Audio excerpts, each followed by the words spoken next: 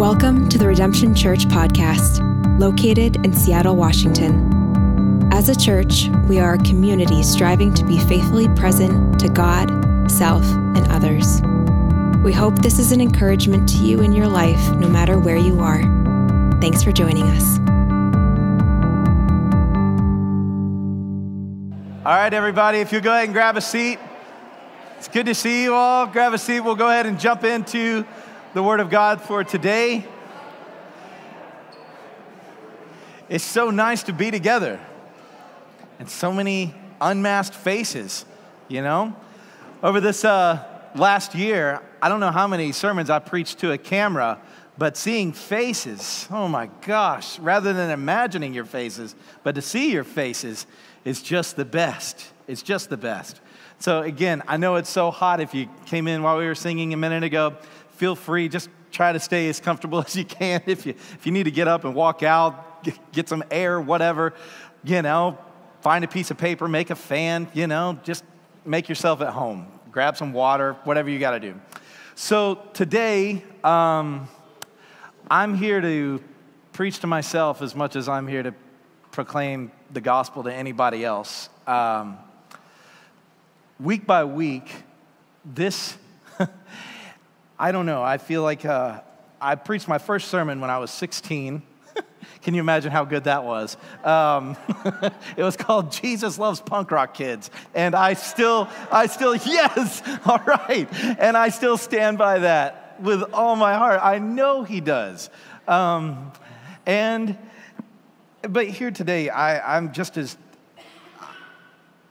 I need him as bad today at 41 as I did when I was 16. And if I can describe my relationship with God over the 20 years I've known him, it's just been a love affair. I wrestle with him.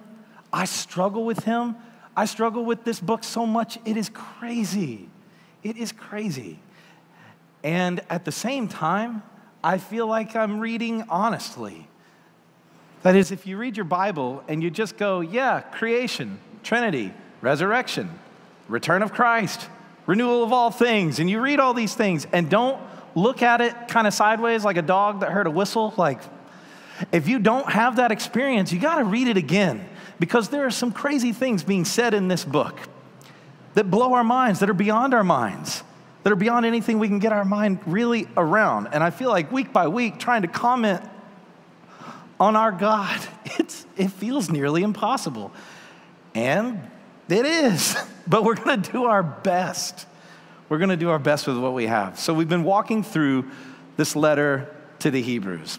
Unknown author, unknown audience, written in roughly 65 AD. And from understanding the context of the book of Hebrews, we do know that the audience is primarily being pressured to cave to culture and abandon proclaiming Jesus and following Jesus as Lord and Savior. So in replanting our church, it made good sense in a city like ours, the home base for deconstructionism, popularly coined today. In Seattle, it feels right to root ourselves in God and the gospel. And what does the Word of God have to say to those of us who feel a constant pressure to walk away, to abandon the faith, become syncretistic, and conform to culture? So we're walking through the letter to the Hebrews. One word that summarizes the whole book is the word better.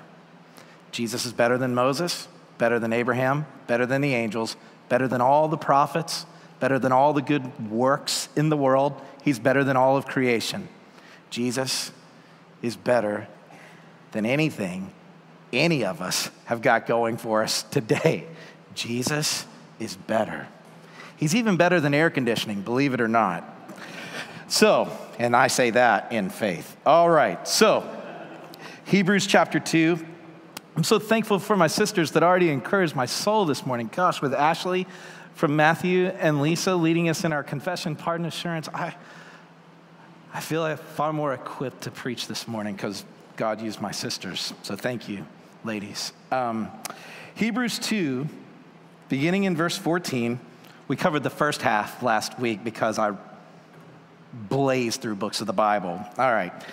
Hebrews 2, verse 14 says this: since therefore the children, that's you and me, share in flesh and blood, he himself likewise partook of the same things. Think Christmas. Incarnation, Jesus, the second person of the Trinity, Father, Son, and Holy Spirit, Jesus clothed himself in flesh and blood. Jesus became, as the Nicene Creed tells us, truly human.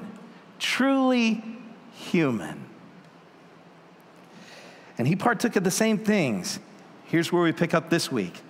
That through death, he might destroy the one who has the power of death, that is, the devil, and deliver all those who through fear of death were subject to lifelong slavery. Fear of death, my goodness. If we've heard anything for the last year, it's a fear of death. Constantly. We've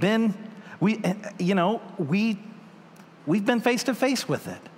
As a society, as a world, as a whole, it's shaken us in a way that only happens about every 100 years when a pandemic rolls around. It shakes humanity to our knees, a fear of death.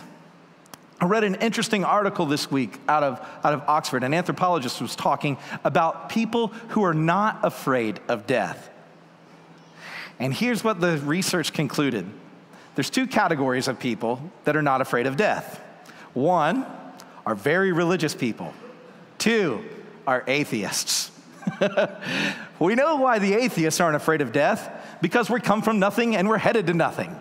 There's nothing on the other side of the door of death, nothing to be afraid of, no one to give an account to. There's nobody, no thing waiting on the other side of death. So live however you like.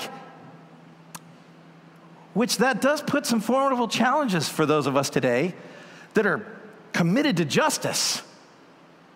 Why be about justice if there's no accountability? Do you make it up as you go? How does that work? Anyway, atheists tend to not be afraid of death. The other crowd that are not afraid of death are very religious people, but the religious people, the study found, fractured into two camps. There's the extrinsically religious and the intrinsically religious. Extrinsically religious people are people that are committed to emotionalism and the sociological implications of practicing a religion.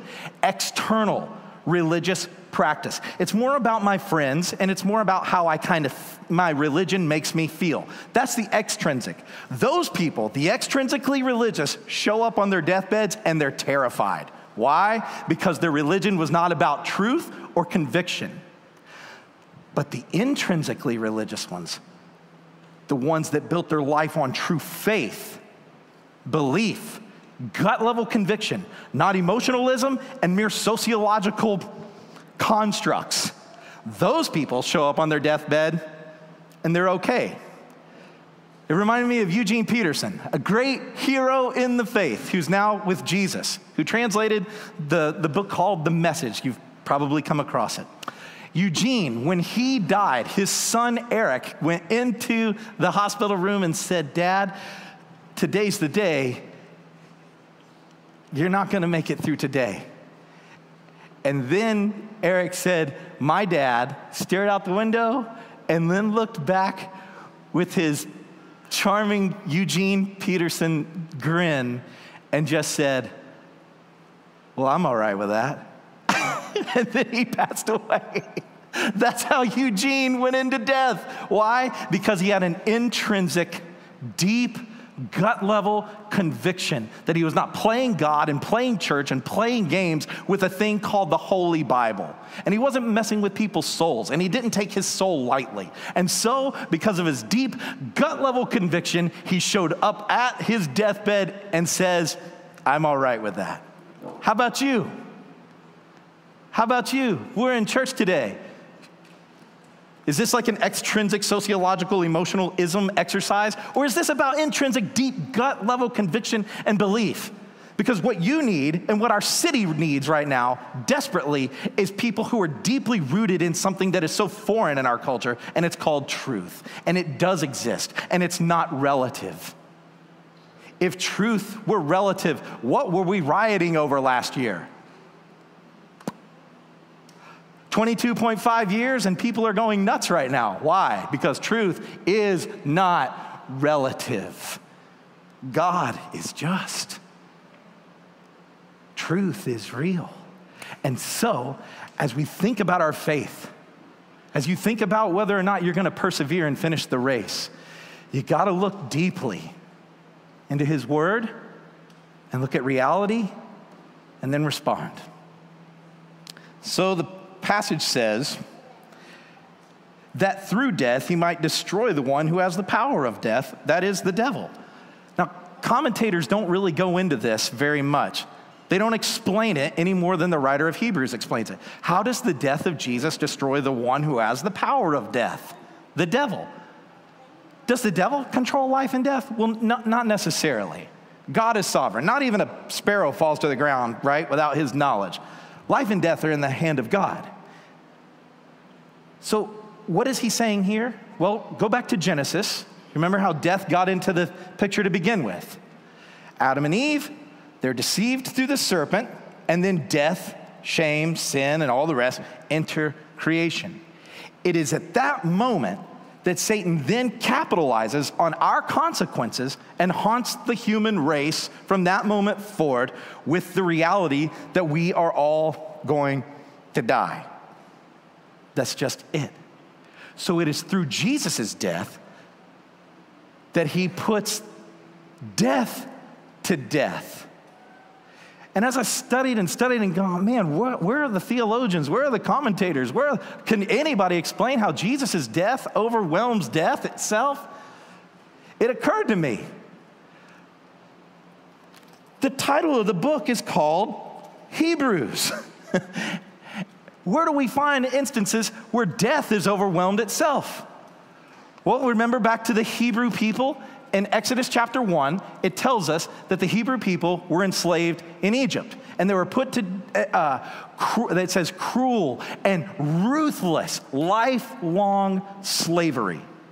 No vacations, no off days, no possibility of ever getting out of this dreadful experience of being a slave of the pharaohs for over 400 years.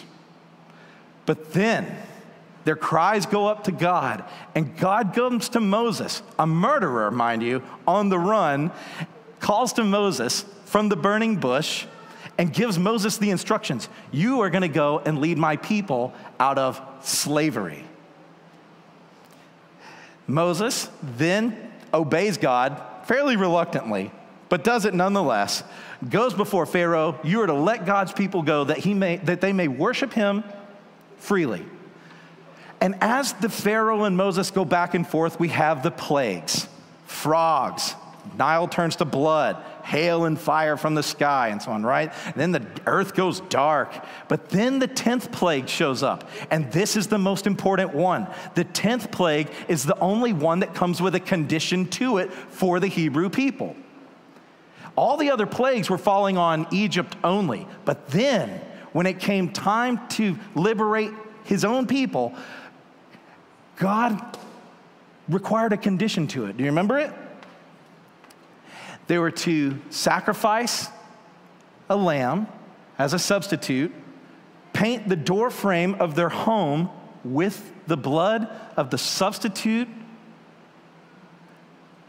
and then, as God passes through the camp, it says, when I see, you've got it, this is your atonement theology. When I see the blood, I will pass over and send the destroyer angel on his way. So now you fast forward to us who live in lifelong slavery of the fear of death, and we have a writer telling us that there was a lamb who was substituted, who sacrificed himself so that when his blood is seen, the wrath of God is averted so that people might go free.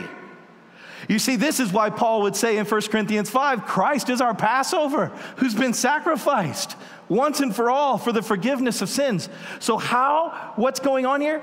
This is, and the writer wants you to understand how overwhelmingly powerful Jesus is.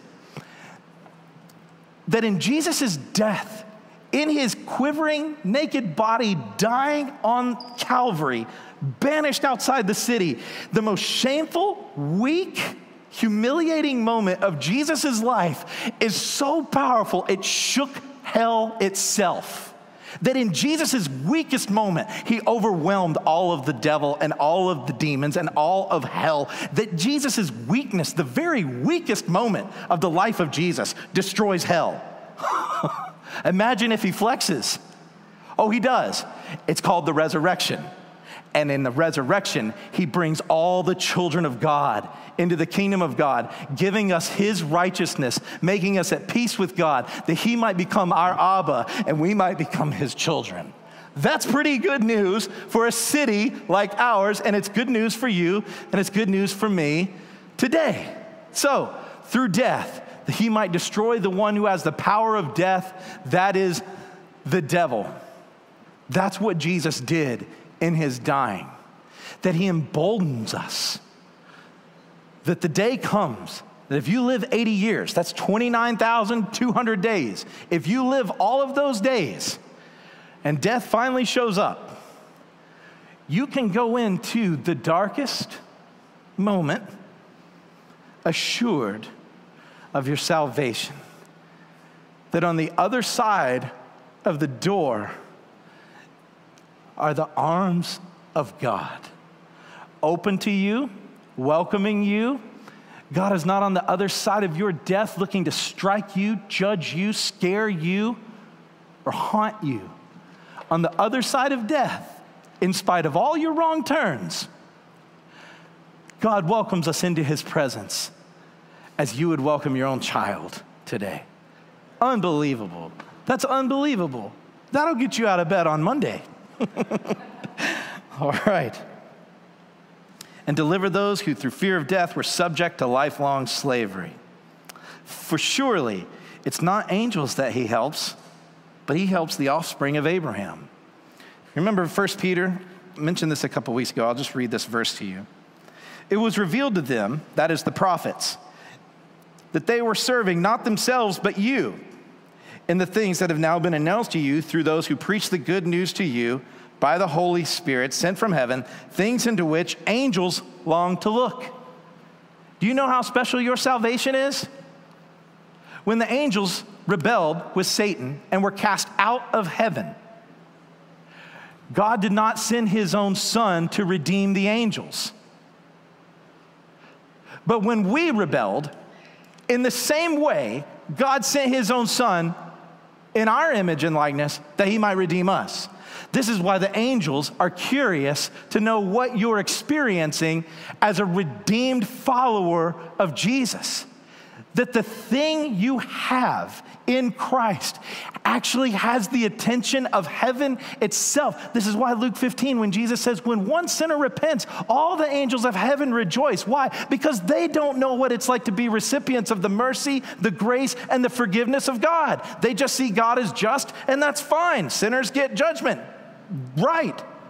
But when we rebelled, they're utterly curious. Things into which they long to look is the fact that you know Jesus on a first name basis. Wow. All right. Therefore, but he helps the offspring of Abraham. Sorry. Abraham, Genesis 12. God promised to Abraham, I'm going to bless the nations through you, through your faith. And you're following after me. I'm going to bless the nations through you. This morning, if you're following Jesus, another way that we call ourselves, we're children of Abraham. That this salvation belongs to you by grace and through faith. If you're not a Christian this morning, and you're wondering, how do I become a child of Abraham? You simply talk to Jesus, not Abraham. And you give Jesus your sin, and Jesus gives you his righteousness and says, now you're a child of God and a child of Abraham. All right. Therefore, he, that is Jesus, had to be made like his brothers in every respect. So as we mentioned last week, when Jesus' incarnation took on flesh and blood, he became like you. You need to know that Jesus doesn't love you from a distance. That Jesus doesn't observe merely as transcendent God and go, wow, I do understand what they're going through down there. Looks difficult. No, Jesus knows on a first-hand basis what it's like to be human, what it's like to deal with temptation, what it's like to deal with frustration, what it's like to deal with limitation. Jesus knows what it's like to go hungry. Jesus knows what it's like to go without a home. Jesus knows what it's like to fall on hard times. He was made like us. Jesus knows what it's like to have strained relationships. Jesus knows what it's like to have somebody hunting for you. Jesus knows. He became like us in every respect. You know who can't say that? All other world religions. Allah cannot say that. He would not say that. In fact, to say God becomes man is blasphemous in their religion. Yet, this is what's happened. He became like us. Aren't you thankful that you have a Savior that knows how to love you up close and understand you for who you really are? But why did he do that? So that he might become a merciful and faithful high priest in the service of God. Listen to those words. If you can't think of anything else this week to meditate on, merciful and faithful. Jesus is merciful. Mercy in the Roman world, in the Greco-Roman world, mercy was not a virtue to be practiced or prized. It was something that elderly people were allowed to practice and children were allowed to practice. But once you became a mature adult, you don't practice mercy. That's why they go down as Alexander the Great, Herod the Great, and so on. But Jesus, he already was great. He goes down as Jesus the Merciful. Merciful, meaning he's withholding the judgment of God from us, extending compassion to us. Did you know that Jesus is gentle? Of all the ways to describe Jesus, and the way he even describes his own self, I'm gentle and meek and low in heart. That the God of the Christian faith is not one that you're supposed to be dreading, cowering, but rather God is merciful, that our Jesus is merciful to you. When you blow it today, when you blow it later this week or next year, 20 years from now, you need to remember that Jesus will be merciful to you in that moment. And any other voice, a voice of condemnation, is not our Jesus talking to you. Jesus does not condemn his people. Jesus lifts condemnation off of his people. For all of us who are in Christ, there is no condemnation. Jesus is merciful. Jesus is ready to extend mercy to your neighbor. And Jesus is faithful, a faithful high priest. In a day and age of complacency and flakiness and non-committal everything, Jesus is faithful. Look, Jesus is not running around on you. Jesus is not cheating on you. Jesus is faithful, faithful, faithful. Our God is faithful. He has seen us through. Think back, even what Dan just led us in singing a minute ago. Hast thou not seen all thy desires have been granted in what he's ordaineth? Jesus has been faithful to you. He has seen you through. As our high priest in the service of God, Jesus is the mediator. And not only is Jesus the mediator, Jesus is the sacrifice. And not only is Jesus the sacrifice, but Jesus is the light of the temple. And not only is Jesus the light of the temple, Jesus is the temple. And not only does Jesus proclaim resurrection and the life, Jesus is the resurrection and the life. Jesus is a faithful high priest in the service of God, meaning that when he stood between God and man, Jesus was able to bring your hands together. That's what Jesus did for us. He's a faithful high priest in the service of God. And what did he do? He made propitiation for the sins of the people. Boy, there's a lot to be said on this, but I'll keep it brief.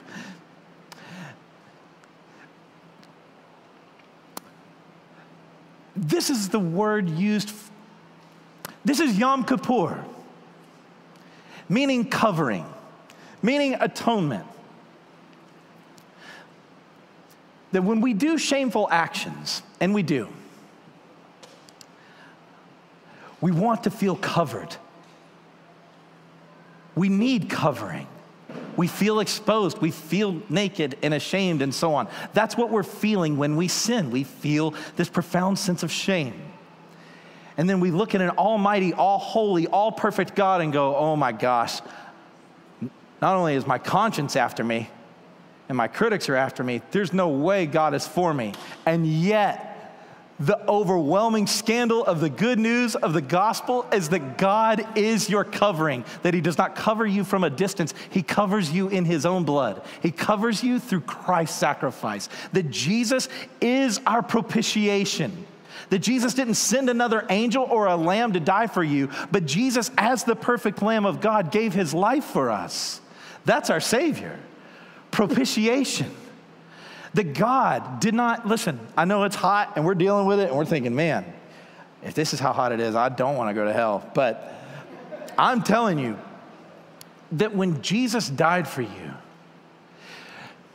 this word propitiation means that God did not compromise his holiness in befriending us as sinners. Does that make sense?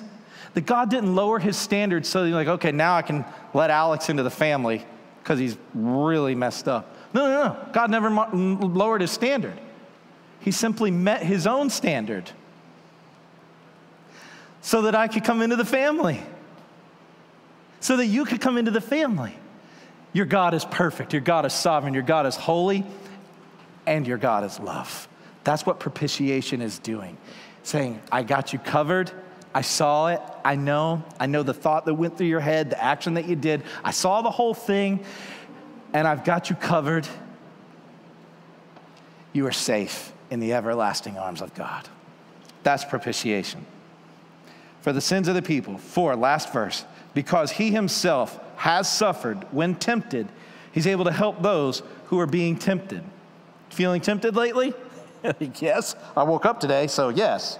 It is the human condition to be tempted to sin. Now listen, to be tempted to sin is not sin. You got to know the difference between the two. We can sometimes feel so guilty over something we didn't do. To be tempted to sin is not a sin. Giving into temptation, that's where sin happens. And Jesus, the argument, this is so profound. This is why it's foolishness to the Greeks. That Jesus can go, oh, I know what that feels like. I know that craving. I know that urge. I know that impulse. I know what it feels like to be human, to want to indulge something that God says don't.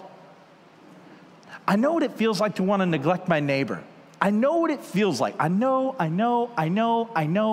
Wholly human. He was truly human. He, because he knows what it's like, is able to help those of us in times of temptation. So, Christian, I want to remind you that in the moment of temptation, you're not alone. Even if you're all by yourself, your Savior, who has promised to be faithful to you and to never leave you or forsake you, is the one who is present in that moment to go, Jesus, I'm about to cross the line into something that I don't want to do. Can you help? And Jesus is sitting with you going, absolutely, absolutely. Keep your eyes on me. Keep looking to me, keep trusting me, keep leaning on me. I'm going to get you through this hour. It's hard. It's hard.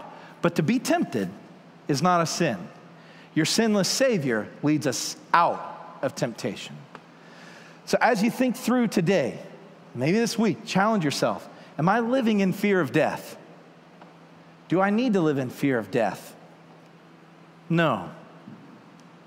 As you're battling temptation, maybe it's time to challenge yourself and go, I've been giving into a lot of stuff just because I don't ask for my Savior's help.